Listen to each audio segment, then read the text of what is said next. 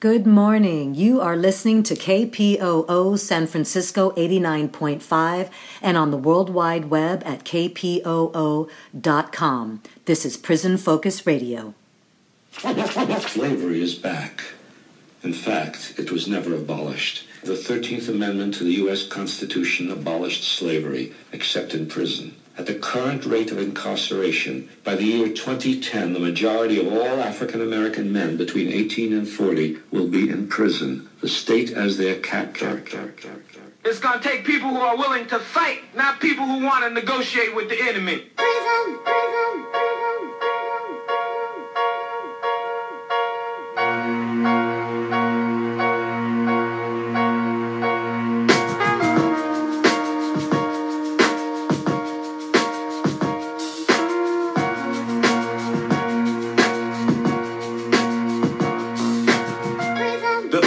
Life containment, where reform and discipline are labeled enslavement. From rites of passage to stacking the raiments, sporting the iron bars, just gracing the pavement. It's just like cavemen from the pages of myth, cohabitating in darkness while we wallow in filth. Generations of jewels will trickle down to abyss as blood stains these prisons like the pyramid glyphs. Guilty or innocent agents of government treat our hoods like picking ground. Schools to tenement, all sagging uniform as thugs. They represent racial stereotypes. A profile for the oppressed. When you witness genocide every day, you get the hint that the ghettos are cold like a lab experiment. As young women and men street hustle before they 10, graduating from juvenile halls, enough to remember to the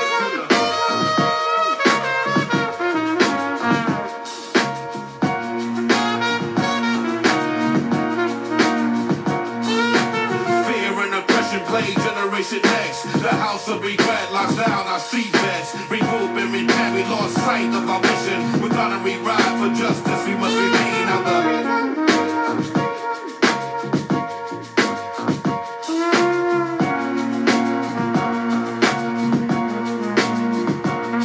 we trade wisdom for greed, trade life for wealth. Fools wait for lockdown, find the knowledge of self. I bang hard on the left and never fiend for cream. If you borrow, you owe it. If you take it, you know you're going to the penalty for criminal states. If you're herb or bird, man, you study running from jakes. I circle with street soldiers that build and plant states. Be the land for Babylon, my skills educate. In these United States, there stands no debate. The restriction of law makes us communists of hate. New world, a new focus. The streets need to deal with new purpose. The eldership is lacking. The circus of misguidance is deep. In prison state of mind, I have you dead in the street. Yelling PIMB and you stress. Fake player cards to rest. Tell youth to stay in school, research and manifest.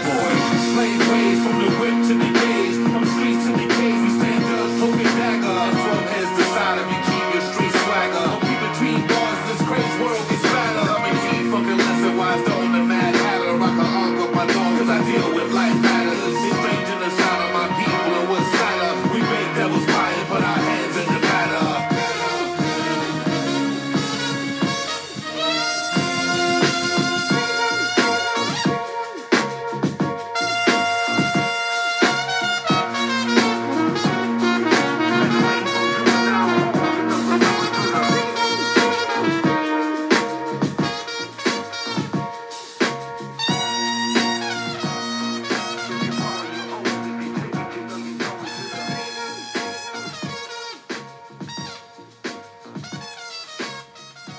All right, beautiful people, I want to thank you for joining me here this morning. Nube Brown here at KPOO San Francisco 89.5, the host of Prison Focus Radio.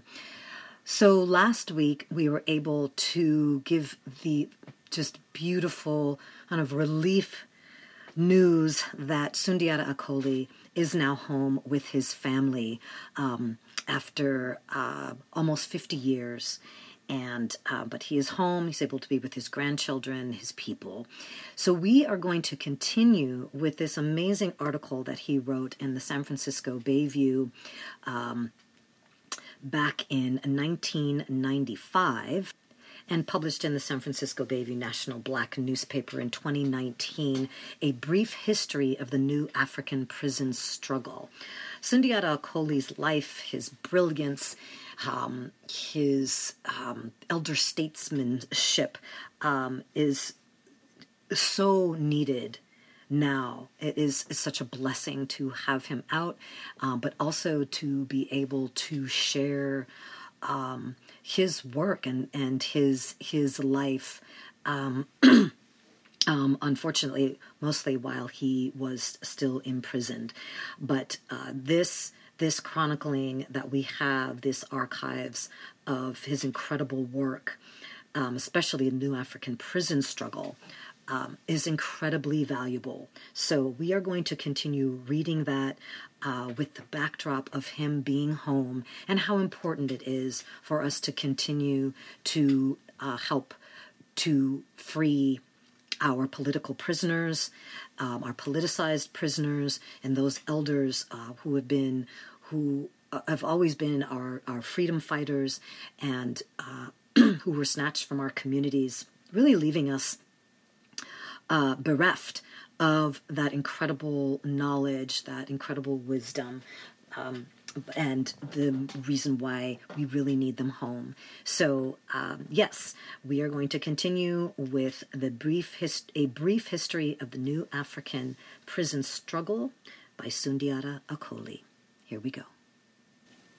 All right, so we ended with the attacks increasing on revolutionaries in the 60s and early 70s, and then moved right into the New African independence movement that was exploding in the prisons. And I'm going to just read a caption here of a photo of what was taking place in Attica, Attica still inspires the prison movement for the strength of unity of the prisoners who demanded respect in negotiations and modeled the peace they yearned for over the days they controlled the prison, even showing compassion to their guard hostages. And from there, we did go into the COINTELPRO attacks.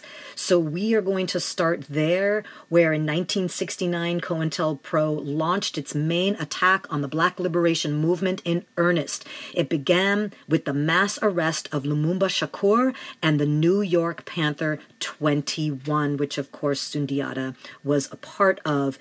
And we're going to talk about and then we got into the FBI raid, the COINTELPRO attack on the offices in LA, but Geronimo Jijaga, decorated Vietnam vet, had earlier fortified the office to withstand an assault, and no Panthers were seriously injured. However, repercussions from the outcome eventually drove him underground.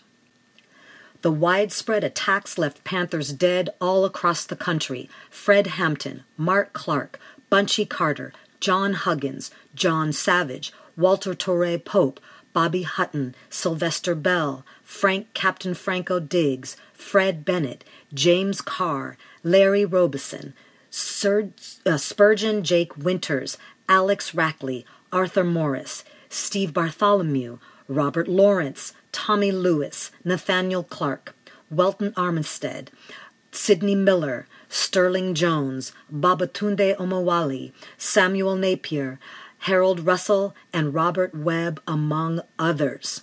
In the 3 years after J. Edgar Hoover's infamous COINTELPRO memorandum, dated August 25, 1967, 31 members of the BPP were killed. Nearly 1,000 were arrested, and key leaders were sent to jail. Others were driven underground. Still others, like BPP Field Marshal Donald D.C. Cox, were driven into exile overseas. Also in 1969, Clarence 13X, founder of the Five Percenters, was mysteriously murdered in the elevator of a Harlem Project building. His killer was never discovered, and his adherents suspect government complicity in his death. The RNA was similarly attacked that year. During their second annual convention in March 1969, held at Reverend C.L. Franklin's New Bethel Church in Detroit, a police provocation sparked a siege that poured 800 rounds into the church. Several convention members were wounded. One policeman was killed, another wounded, and the entire convention, 140 people, was arrested en masse. When Reverend Franklin father of the Queen of Soul singer Aretha Franklin, and Black State Representative James Del Rio were informed of the incident, they called the black judge, George Crockett, who proceeded to the police station, where he found total legal chaos. Almost 150 people were being held incommunicado. They were being questioned, fingerprinted, and given nitrate tests to determine if they had fired guns, in total disregard of fundamental constitutional procedures. Hours after the roundup, there wasn't so much as a list of persons being held, and no one had been formally arrested. An indignant Judge Crockett set up court right in the station house and demanded that the police either press charges or release their captives. He handled about 50 cases when the Wayne County prosecutor, called in by the police, intervened. The prosecutor promised that the use of all irregular methods would be halted. Crockett adjourned the impromptu court, and by noon the following day, the police had released all but a few individuals who were held on specific charges. Shaka Fuller, Rafael Vieira, and Alfred 2X Hibbets were charged with the killing. All three were subsequently tried and acquitted. Shaka Fuller was mysteriously assassinated a few months afterwards. Revolutionaries nationwide were attacked and or arrested. Tiari Uhuru, Maka, Ascufo, and the Smyrna brothers in Delaware, Jojo Muhammad Bowens and Fred Burton in Philadelphia, and Panthers Mondo Langa, Ed Poindexter, and Veranza Daoud Bowers Jr. in Omaha. Police mounted an assault on the Panther office in the Desiree Projects of New Orleans, which resulted in several arrests. A similar attack was made on the People's Party office in Houston. One of their leaders, Carl Hampton, was killed by police, and another, Lee Otis Johnson, was arrested later on an unrelated charge and sentenced to 41 years in prison for alleged possession of one marijuana cigarette. The rise of prison struggles. Like the Panthers, most of those arrested brought their philosophies with them into the prisons. Likewise, most had outside support committees to one degree or another, so that this influx of political prisoners linked the struggle behind the walls with the struggles in the outside local communities. The combination set off a beehive of political activity behind the walls, and prisoners stepped up their struggle for political, African, Islamic, and academic studies, access to political literature, community access to prisons, an end to arbitrary punishments, access to attorneys, adequate law libraries, relevant vocational training, contact visits, better food, health care, housing, and a myriad of other struggles. The forms of prison struggle ranged from face-to-face negotiations to mass petitioning, letter writing, and call-in campaigns, outside demonstrations, class action lawsuits, hunger strikes, work strikes, rebellions, and more drastic actions. Overall, all forms of struggle served to roll back draconian prison policies that had stood for centuries and to further the development of the new African liberation struggle behind the walls. These struggles would not have been as successful, or would have been much more costly in terms of lives lost or brutality endured, had it not been for the links to the community and community support that political prisoners brought with them into the prisons. Although that support was not always sufficient in quantity or quality, or was sometimes non-existent, or came with hidden agendas, or was marked by frequent conflicts, on the whole, it was this combination of resolute prisoners, community support, and legal support which was most often successful in prison. All right, the changing complexion of prisons. As the 60s drew to a close, new African and Third World nationalities made up nearly 50% of the prison population. National liberation consciousness became the dominant influence behind the walls as the overall complexion neared the changeover from white to black, brown, and red. The decade-long general decrease in prisoners, particularly whites, brought a drop of between 16,000 and 28,000 in total prison population. The total number of white prisoners decreased from 16,000 and 23,000, while the total number of new African prisoners increased slightly or changed insignificantly over the same period. Yet, The next decade would begin the period of unprecedented new prison construction as the primary role of U.S. prisons changed from suppression of the working classes to suppression of domestic Black and Third World liberation struggles inside the U.S. The 70s. A California guard, rated as an expert marksman, opened the decade of the 70s with the January 13th shooting at close range of W.L. Nolan, Cleveland Edwards, and Alvin Jug Miller in the Soledad prison yard. They were left lying there, where they fell until it was too late for them to be saved by medical treatment. Nolan, in particular, had been instrumental in organizing protests of guard killings of two other Black prisoners. Nolan, in particular, had been instrumental in organizing protests of guards' killings of two other Black prisoners, Clarence Cowsey and William Powell, at Soledad in the recent past, and was consequently both a thorn in the side of the prison officials and a hero to the Black prison population. When the guard was exonerated of the triple killings 2 weeks later by a board of inquiry, the prisoners retaliated by throwing a guard off the tier. George Jackson, Fleta Drumgo, and John Clichette were charged with the guard's death and came to be known as the Soledad Brothers. California Black prisoners solidified around the chain of events in the Soledad Brothers case and formed the Black Guerrilla Family, the BGF. The Panthers spearheaded a massive campaign to save the Soledad Brothers from the gas chamber. The nationwide coalescence of prisoners and support groups around the case converted the scattered, disparate prison struggles into a national prison movement. On the night of March 9, 1970, a bomb exploded, killing Ralph Featherstone and Che Payne in their car outside a Maryland courthouse where Rap Brown was to appear next day on inciting to riot charges. Instead of appearing, Rap went underground, was captured a year later during the robbery of a Harlem so-called dope bar, and was sent behind the walls. He completed his sentence and was released from prison. On August 7th, 1970, Jonathan Jackson, younger brother of George, attempted to liberate Ruchell Cinque McGee, William Christmas, and James McLean from the Marin County Courthouse in Marin, in California. Jonathan, McLean, Christmas, and the trial judge were killed by SWAT teams who also wounded the prosecutor and paralyzed him for life.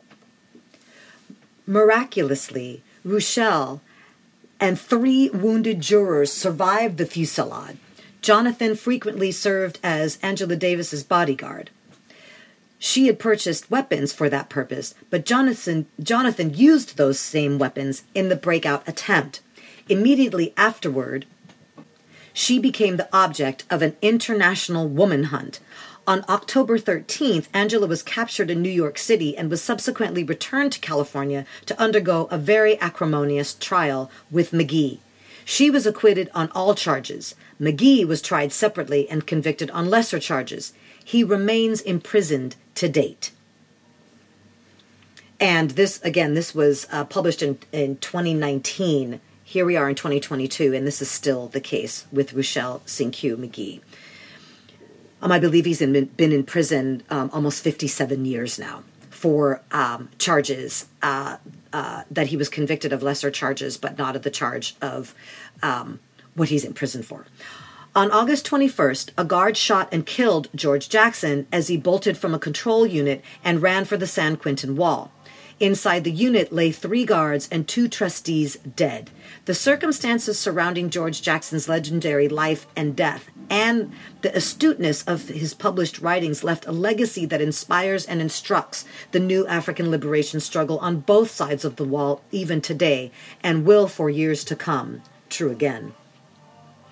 September 13th, 1971 became the bloodiest day in U.S. prison history when the New York's governor, Nelson Rockefeller, ordered the retaking of Attica Prison.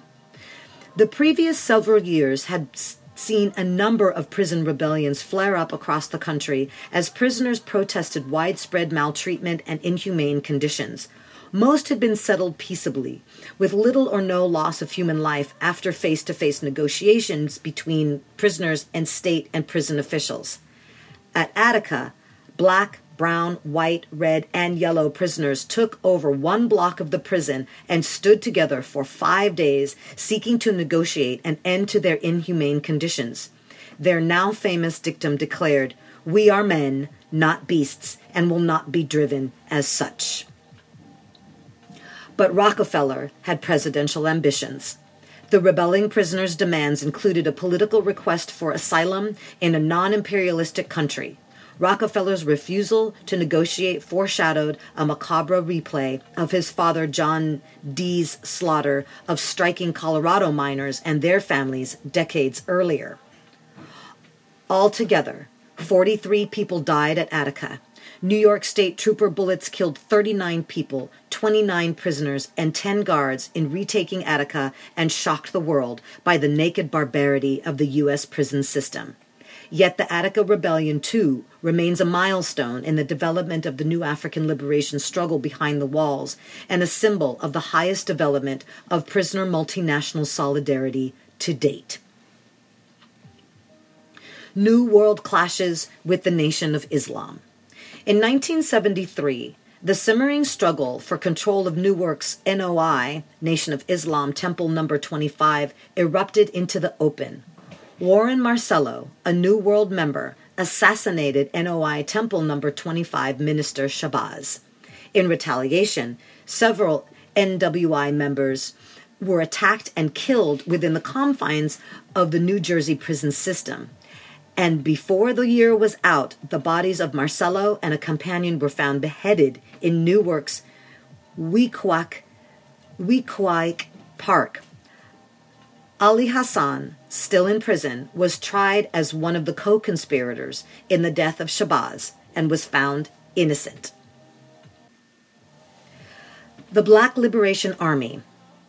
COINTELPRO's destruction of the BPP forced many members underground and gave rise to the Black Liberation Army, BLA, a new African guerrilla organization. The BLA continued the struggle by waging urban guerrilla war across the U.S. through highly mobile strike teams. The government's intensified search for the BLA during the early 1970s resulted in the capture of Geronimo Jijaga in Dallas, Dhoruba bin Wahad and Jamal Josephs in New York, Shasha Brown and Blood McCreary in St. Louis, Noah Washington and Jalil Muntakim in Los Angeles, Herman Bell in New Orleans, Francisco and Gabriel Torres in New York, Russell Harum Schultz in Philadelphia, Chango Monges, Mark Holder and Kamal Hilton in New York, Asada Shakur and Sundiat Akoli in New Jersey, Ashanti Alston, Tariq and Walid in New Haven, Safia Bukhari and Masai Gibson in Virginia, and others. I just want to make a note here. I did say Russell Harum Schultz because this is the way it is named here. We know Russell as Russell Maroon Schultz, so perhaps his name changed since then. Just a quick note there. Left dead during the government's search and destroy missions were Sandra Pratt, wife of Geronimo Jijaga, assassinated while visibly pregnant, Mark Essex, Woody Changa Green, Twyman Kakuyan Olugbala Myers, Frank Heavy Fields, Anthony Kimu White, Zaid Shakur, Melvin Rima Kearney, Alfred Kambui Butler, Ron Carter, Rory Hythe, and John Thomas, among others. Red Adams, left paralyzed from the neck down by police bullets, would die from the effects a few years later. Other new African freedom fighters attacked, hounded, and captured during the same general era were Imari Obadele and the RNA-11 in Jackson, Mississippi, Don Taylor, and the Mau Mau of Chicago, Hanif Shabazz, Abdul Aziz, and the VI-5 in the Virgin Islands, Mark Cook of the George Jackson Brigade in Seattle, Ahmed Obafemi of the RNA in Florida, Atiba Shana in Chicago, Mafundi Lake in Alabama, Sekou Kambui and Imani Harris in Alabama, Robert Aswad Duren in California, Kojo Bomani Sababu and Daruba Sinkyu in Trenton, John Partee and Tommy Lee Hodges of Al Kebulan in Memphis, Gary Tyler in Los Angeles, Kareem Saif Allah and the 5%er BLA Islamic Brothers in New York, Ben Chavez and the Wilmington 10 in North Carolina, Delbert Africa and MOVE members in Philadelphia, and others doubtless too numerous to name. All right, we are going to take a quick musical break with Mike Blankenship, Living for the Future, and then we will come back with the rest of A Brief History of the New African Prison Struggle by Sundiata Acoli.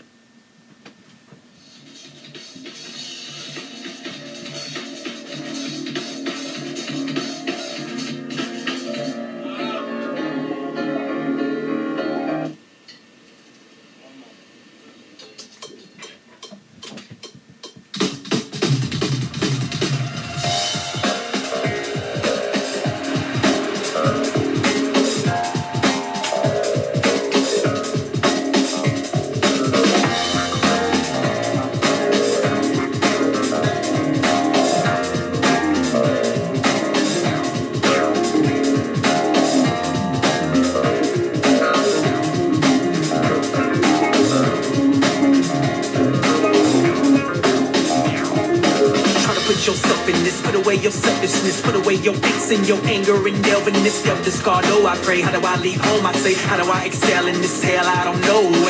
Wait, then I come back to what is death in the streets as it eats up my cousin. Cause I feel stepped on, mama got slept on, pain in the chest, blame it all on Chevron. Sharing my heart to say we all know karma lays out when it chooses, refuses the drama plays. I'ma say honestly, I feel subconsciously none of us are free regardless what Obama say. Mama say chill, like you a skeptic. How do I sit back? I refuse to accept it. How do I just rap? I see what's been infected, neglected by Pacific gas and electric and chemical spills and overdue bills and women no corners that's selling you thrills and all of it feels like it never will stop anytime soon and I feel it's surreal. Some real shit to think on. Most of us ping pong back and forth with our emotions. It seems wrong.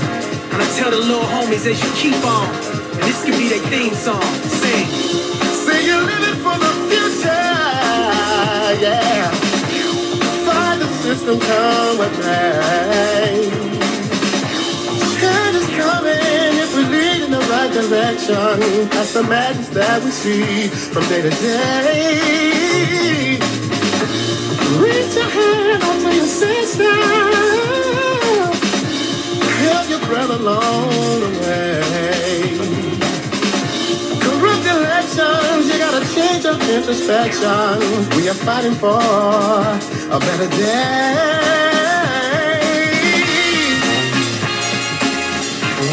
So you're living for the future. We're living for the future.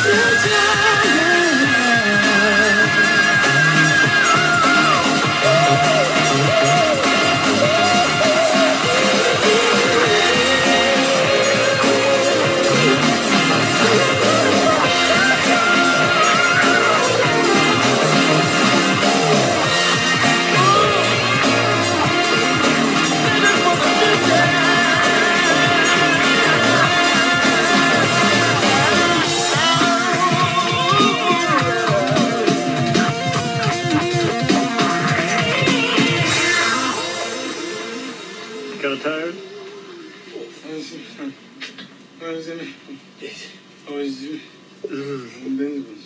don't drop the stick. Don't drop stick. All right, if you are just joining us, you are tuned into Prison Focus Radio here on KPOO San Francisco, and I am your host, Nube Brown. We are continuing the read of A Brief History of the New African Prison Struggle by Sundiata Acoli. All right, we are now going to continue with political converts in prison. We just got finished reading about the Black Liberation Army. Not everyone was political before incarceration. John Andaliwa Clark became so, and a freedom fighter par excellence, only after being sent behind the walls. He paid the supreme sacrifice during a hail of gunfire from Trenton State Prison guards. Hugo Dahariki Pinel also became political after being sent behind the California walls in 1964. He has been in prison ever since, but assassinated August 12, 2015 in New Folsom Prison shortly after his release from 46 years of solitary confinement, mostly in the notorious Pelican Bay SHU. Joan Little took an ice pick from a white North Carolina guard who had used it to force her to perform oral sex on him. She killed him, escaped to New York, was captured, and forced to return to the same North Carolina camp where she feared for her life. Massive public vigilance and support enabled her to complete the sentence in relative safety and obtain her release. Desi Woods and Cheryl Todd, hitching through Georgia, were given a ride by a white man who tried to rape them. Woods took his gun, killed him, and was sent to prison, where officials drugged and brutalized her. Todd was also imprisoned and subsequently released upon completion of the sentence. Woods was denied parole several times, then finally released. Political or not, each arrest was met with highly sensationalized prejudicial publicity that continued unabated to and throughout the trial. The negative publicity blitz was designed to guarantee a conviction, smokescreen the real issues involved, and justify immediate placement in the harshest prison conditions possible. For men, this usually means the federal penitentiary in Marion, Illinois. For women, it has meant the control unit in the federal penitentiary at Alderson, West Virginia, or Lexington, Kentucky. In 1988, political prisoners Sylvia Baraldini, Alejandrina Torres, and Susan Rosenberg won a D.C. District Court lawsuit brought by attorneys Adoa Aliatoro, excuse me if I'm butchering these names, Jan Sussler, and others.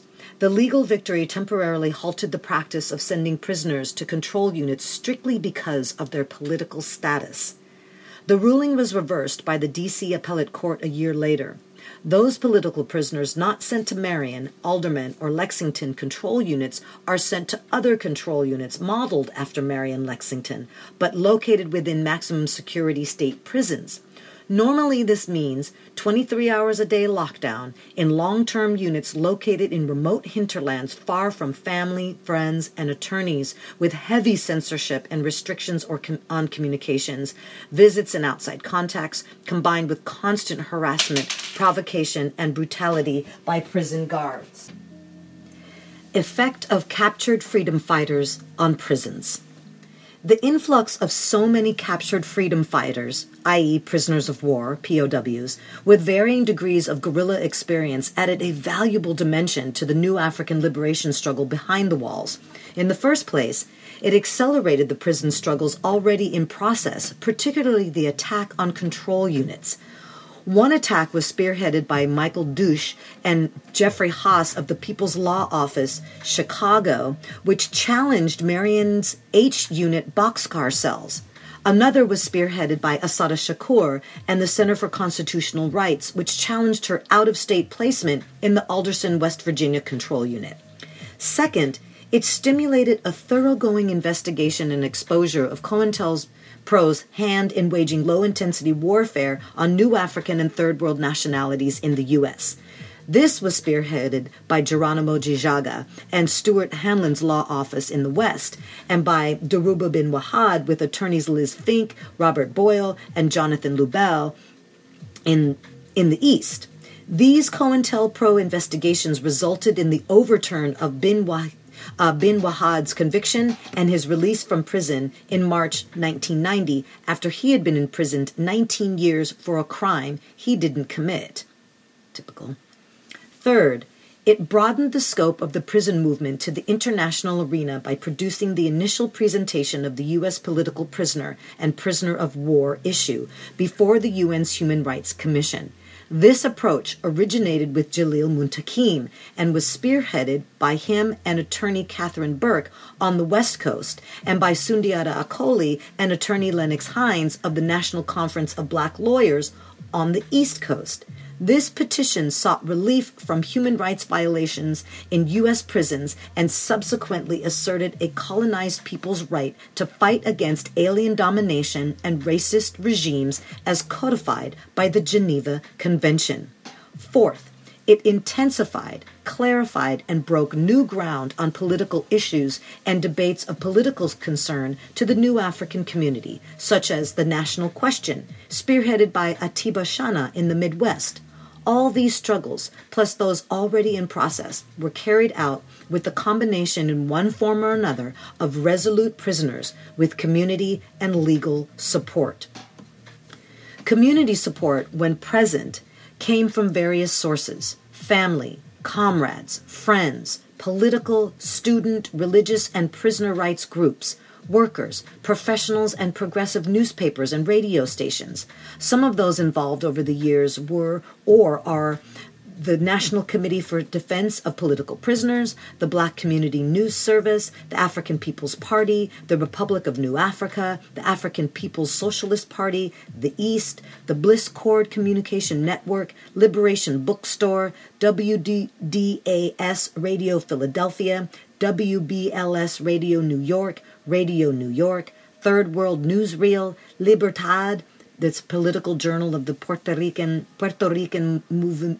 Movimiento de Liberación Nacional, MLN, the Prairie Fire Organizing Committee, the May 19th Communist Organization, the Madame Bin Graphics Collective, the Midnight Express, the Northwest Iowa Socialist Party, the National Black United Front, the Nation of Islam, Arm the Spirit, I believe where this story first took place, Black News, International Class Labor Defense, the Real Dragon Project, the John Brown Anti-Klan Committee, the National Prison Project, the House of the Lord Church, the American Friends Service Committee, attorneys Chuck Jones and Harold Ferguson of Rutgers Legal Clinic, the Jackson Advocate newspaper, Rutgers law students, the Committee to End Marian Lockdown, the American Indian Movement, and others. All right, wow, okay, the end of the 70s. As the decade wound down, the late 70s saw the demise of the NOI, Nation of Islam, following the death of Elijah Muhammad, and the rise of Orthodox Islam among significant segments of new Africans on both sides of the wall. By 1979, the prison population stood at 300,000, a whopping 100,000 increase within a single decade. The previous 100,000 increase from 100,000 to 200,000 had taken 31 years, from 1927 to 1958. The initial increase to 100,000 had taken hundreds of years, since America's original colonial times.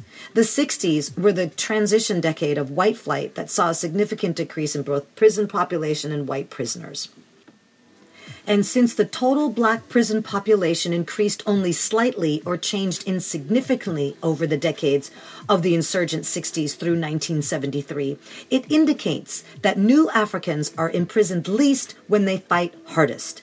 The decade ended on a masterstroke by the BLA's multinational task force with the November 2nd, 1979 prison liberation of Assata Shakur. soul of the BLA and preeminent political prisoner of the era. The task force then whisked her away to the safety of political asylum in Cuba, where she remains to date. The decade of the 80s. In June 1980, Ali Hassan was released after 16 years in the New Jersey state prisons. 2 months later, 5 New World of Islam NWI members were arrested after a North Brunswick, New Jersey bank robbery in a car with stolen plates. The car belonged to the recently released Ali Hassan, who had loaned it to a friend.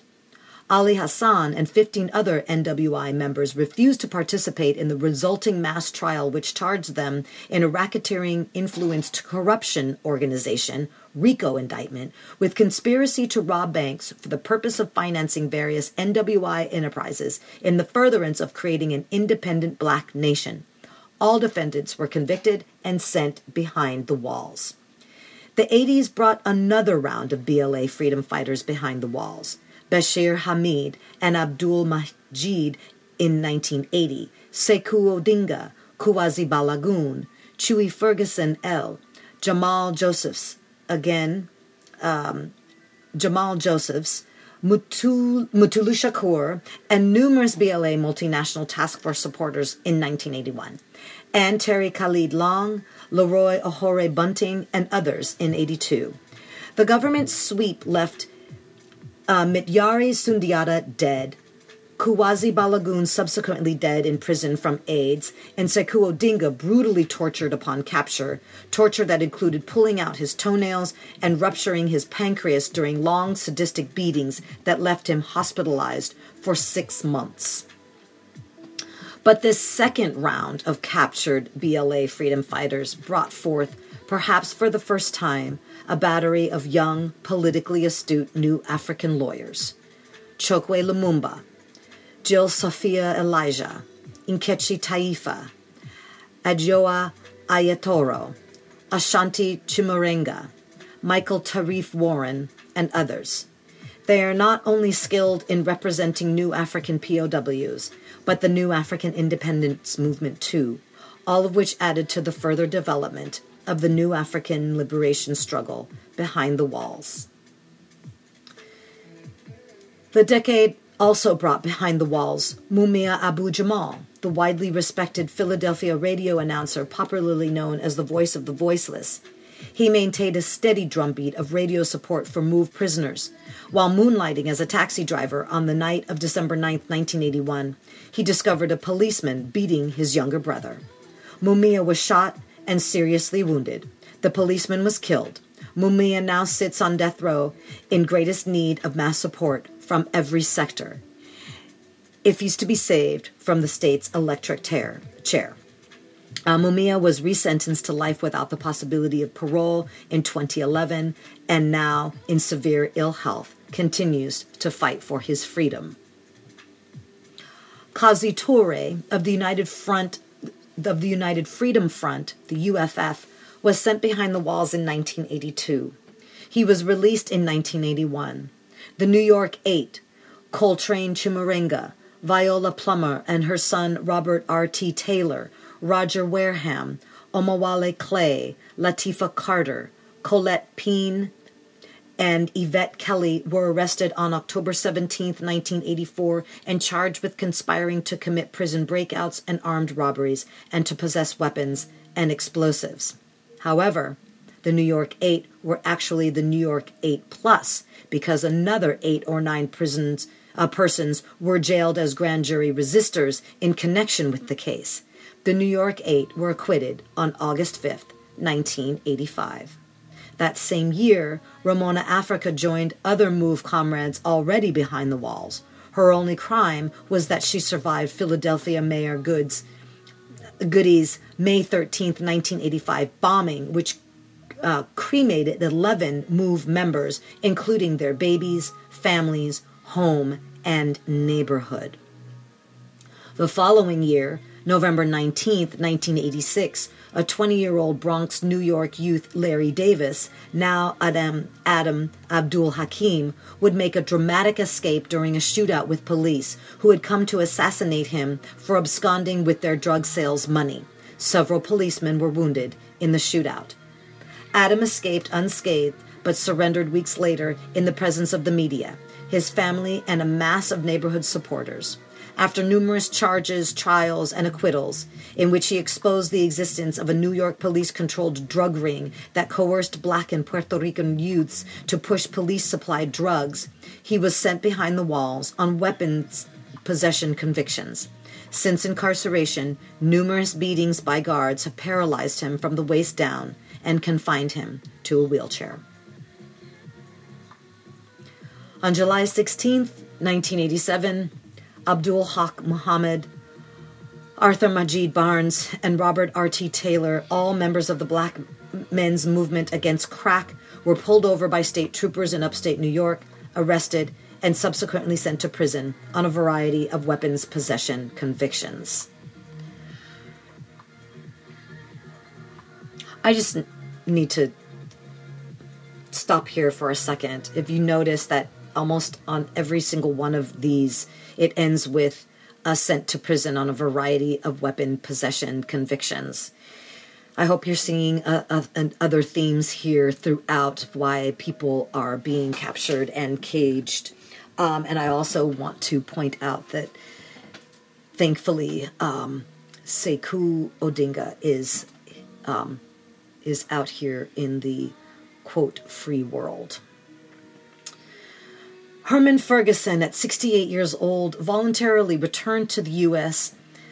on April 6, 1989, after 20 years in exile in Ghana, Africa, and Guyana, South America. He had fled the U.S. during the late 60s after the appeal was denied on his sentence of 3.5 to 7 years following a conviction for conspiring to murder civil rights leaders. Upon return, he was arrested at the airport and was moved constantly from prison to prison for several years as a form of harassment.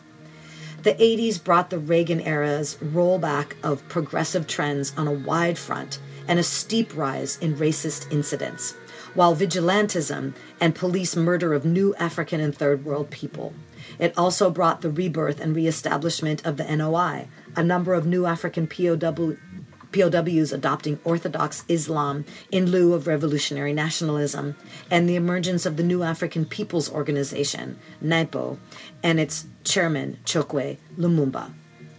From the RNA, the Republic of New Africa, as banner carrier for the New African Independence Movement, NAIM, the NAIM, the New Orleans assassination of Lumumba Shakur of the Panther 21, and an upsurge in mass political demonstrations known as the Days of Outrage in New York City, spearheaded by the December 12th movement and others.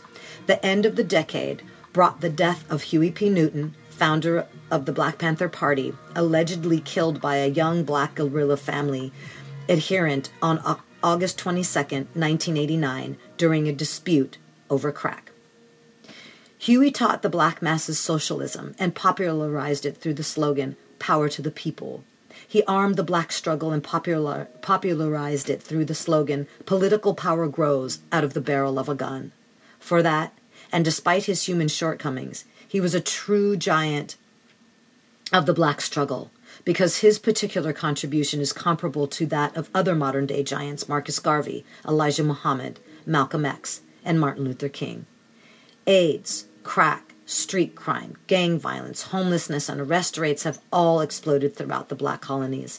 The prison population on June 30th, 1989 topped 673,000, an incredible 372,000 increase in less than a decade, causing the tripling and doubling of prison populations in 34 states and sizable increases in most others. New York City prisons became so overcrowded they began using ships as jails. Former U.S. Secretary of Education and so-called drug czar William Bennett announced plans to convert closed military bases into concentration camps. The prison building spree and escalated prison imprisonment rates continued unabated. The new prisoners are younger, more volatile, have long prison sentences and are overwhelmingly of new African and third world nationalities. It is estimated that by the year 1994, the U.S. will have more than 1 million prisoners. 1,053,738, according to the Bureau of Justice Statistics.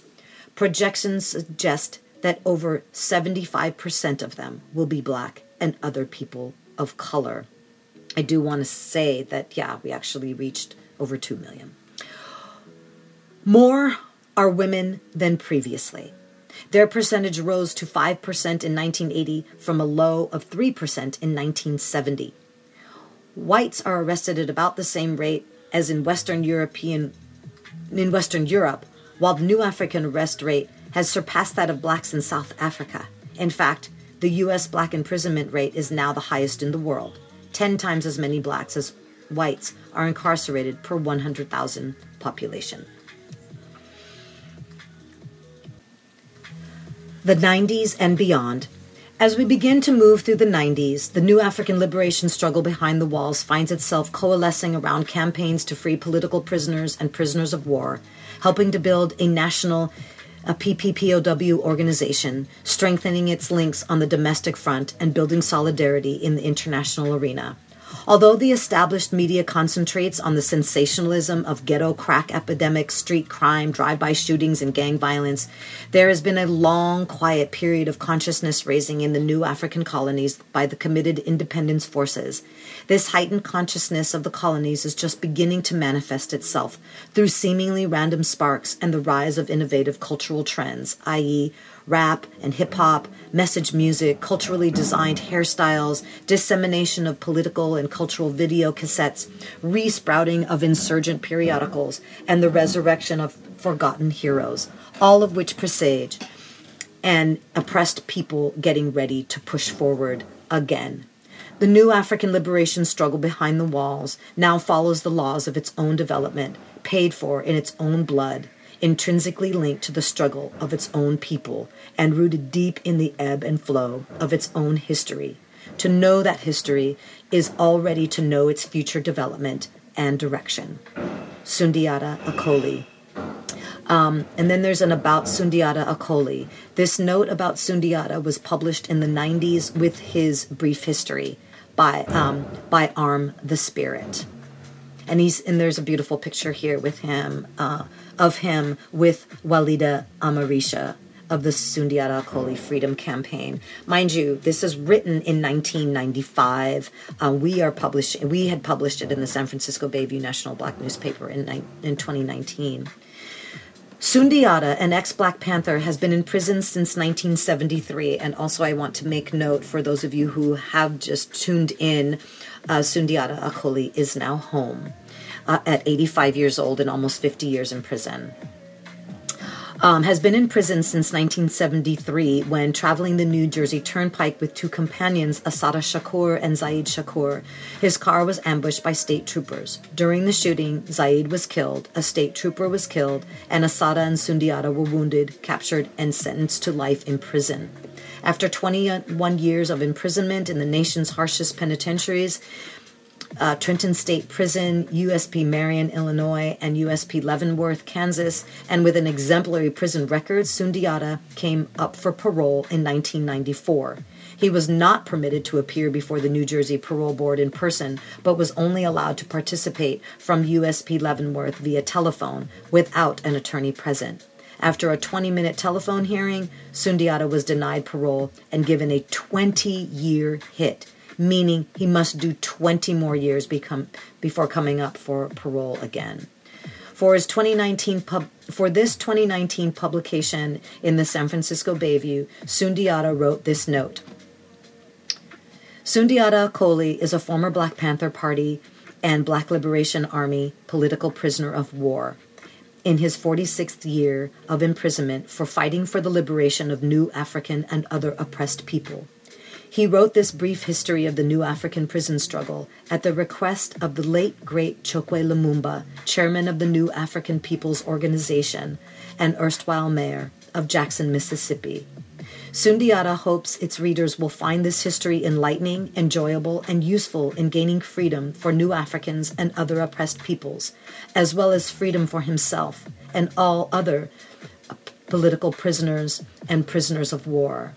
Free Sundiata Acoli and all political prisoners and POWs. Free them all. And then I want to leave you lastly with a caption. And the captions and photos are usually provided by the editors.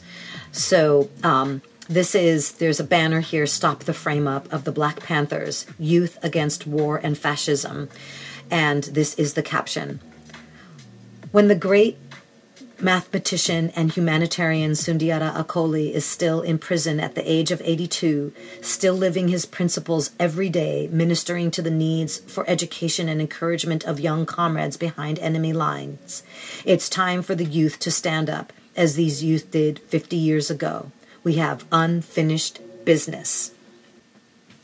All right, again, that is the end of a brief history of the new African prison struggle by Sundiata Acoli, written in 1995, published in 2019 in the San Francisco Bayview National Black newspaper, where you can read it there. And Sundiata Acoli, at age 85, almost 50 years in prison, has come home. I'm going to leave you with two poems, one from Jalil Muntakim, author of first veteran Black Liberation Army member and Black Panther for self-defense member, as well as political prisoner who is now home, Jalil Muntakim's book, We Are Our Own Liberators, and a poem by Filiberto Ojeda Rios. First, a Black Panther song. Have you ever stood in the darkness of night, screaming silently, "You're a man"? Have you ever hoped that a time would come when our voice could be heard in the noonday sun? Have you waited so long till your unheard song has stripped away your very soul? Well then, believe it, my friends, that the silence will end. We'll just have to get guns and be men. Long live the Panther spirit of Nuh Washington. Albert Nuh Washington passed away on April 28, 2000, at the age of 59. Filiberto's song. My machete is adorned, draped in red and green, sharpened with the blood of a patriot whose life beckons.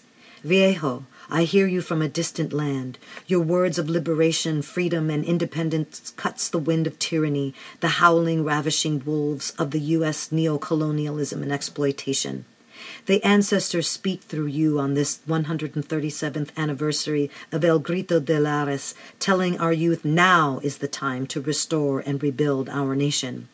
Their echoes reverberates into chords of African drums, their coqui rhythms with the sweetness of coquitos. Libertad, libertad, libertad, libertad, libertad. We will not forgive or forget. We will heed the call. We will champion the patriots. We will free our nation. For our machetes are adorned, draped in red and green, sharpened with the blood of a patriot whose life beckons.